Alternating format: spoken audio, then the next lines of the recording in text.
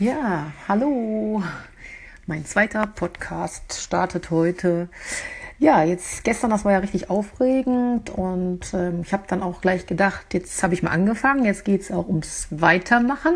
Deswegen bin ich auch gleich heute schon wieder da.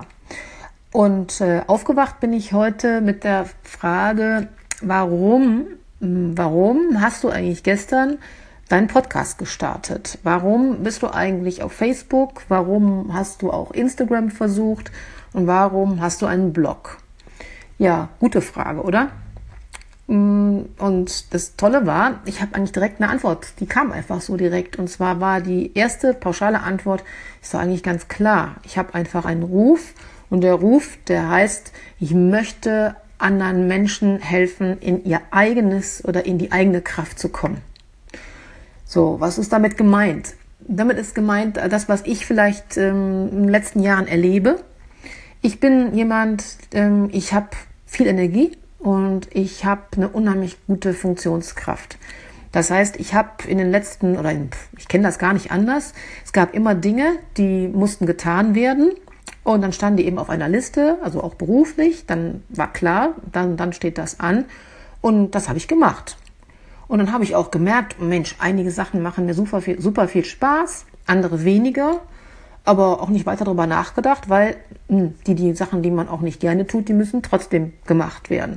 Ich habe dann zwar gemerkt, dass es manchmal auch, dass ich die verschoben habe und mal liegen gelassen habe oder erstmal meine Wohnung geputzt habe oder 1000 andere Kleinigkeiten erstmal gemacht habe, bevor ich mich dann den unangenehmen Aufgaben gewidmet habe. Aber dann habe ich sie halt gemacht. So. Ja, und in den letzten Jahren habe ich dann mal meinen Fokus so ein bisschen darauf eingestellt, weil es auch einfach unglaublich viel Energie gekostet hat, die unliebsamen Dinge zu machen. Und dann habe ich einfach festgestellt, dass das manchmal gar nicht unliebsame Dinge sind, aber dass ich manchmal so auf Teufel komm raus, die auch jetzt erledigt haben möchte, weil die ja so unangenehm sind. Und wenn ich das aber dann auch mal so beiseite gelegt habe, gab es auch manchmal einen Zeitpunkt, wo das auf einmal super schnell ging. Also super schnell ging. Und den Berg, den ich darin gesehen habe, der war überhaupt nicht mehr da. Ja, und so fing das langsam an, dass ich ein bisschen feinfühliger geworden bin, mir eigentlich anzugucken, was fällt mir leicht, was macht mir Freude, was fällt mir schwer, warum fällt mir das schwer. Ja, und so habe ich im Prinzip mich im Laufe der letzten Jahre, habe ich das alles mehr verstanden. Und das ist einfach, das ist ein Bereich, wo ich eigentlich merke, das Wissen würde ich gerne weitergeben, ich würde das gerne teilen.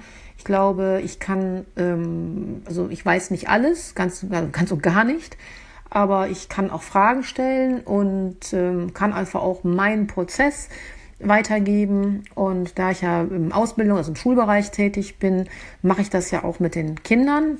Und zwar von wegen in die eigene Kraft kommen, ihnen eigentlich auch den Raum zu bieten oder entsprechende Fragen zu stellen, dass sie ihr eigenes finden, dass ich nicht diejenige bin, die ihnen Antworten gibt, weil letztendlich geht es darum, dass sie selber die Antworten finden. Und es geht eher darum, die Ruhe zu bewahren und zutiefst daran zu glauben, dass sie die Antwort auch finden werden. Es ist vielleicht manchmal ein bisschen umständlich, aber das ist ja genau der Weg, weil wenn Sie dann die Antwort finden, dann wird sich das auch nochmal anders verankern, als wenn ich das mal eben gesagt hätte.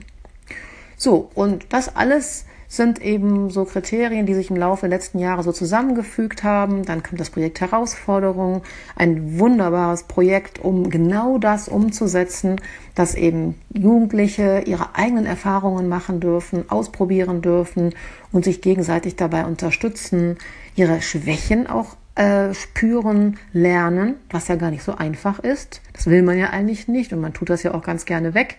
Wenn man aber 17 Tage eben in einer Gruppe ist und dann kann man einfach nicht weg und muss sich damit auseinandersetzen. Und das sind natürlich Erfahrungsräume, die sind in dem Alter einfach richtig, richtig wertvoll. So, ja, das war eigentlich nochmal, das sind so Gedanken, die mir heute Morgen gekommen sind. Das wollte ich erstmal für heute mit euch teilen.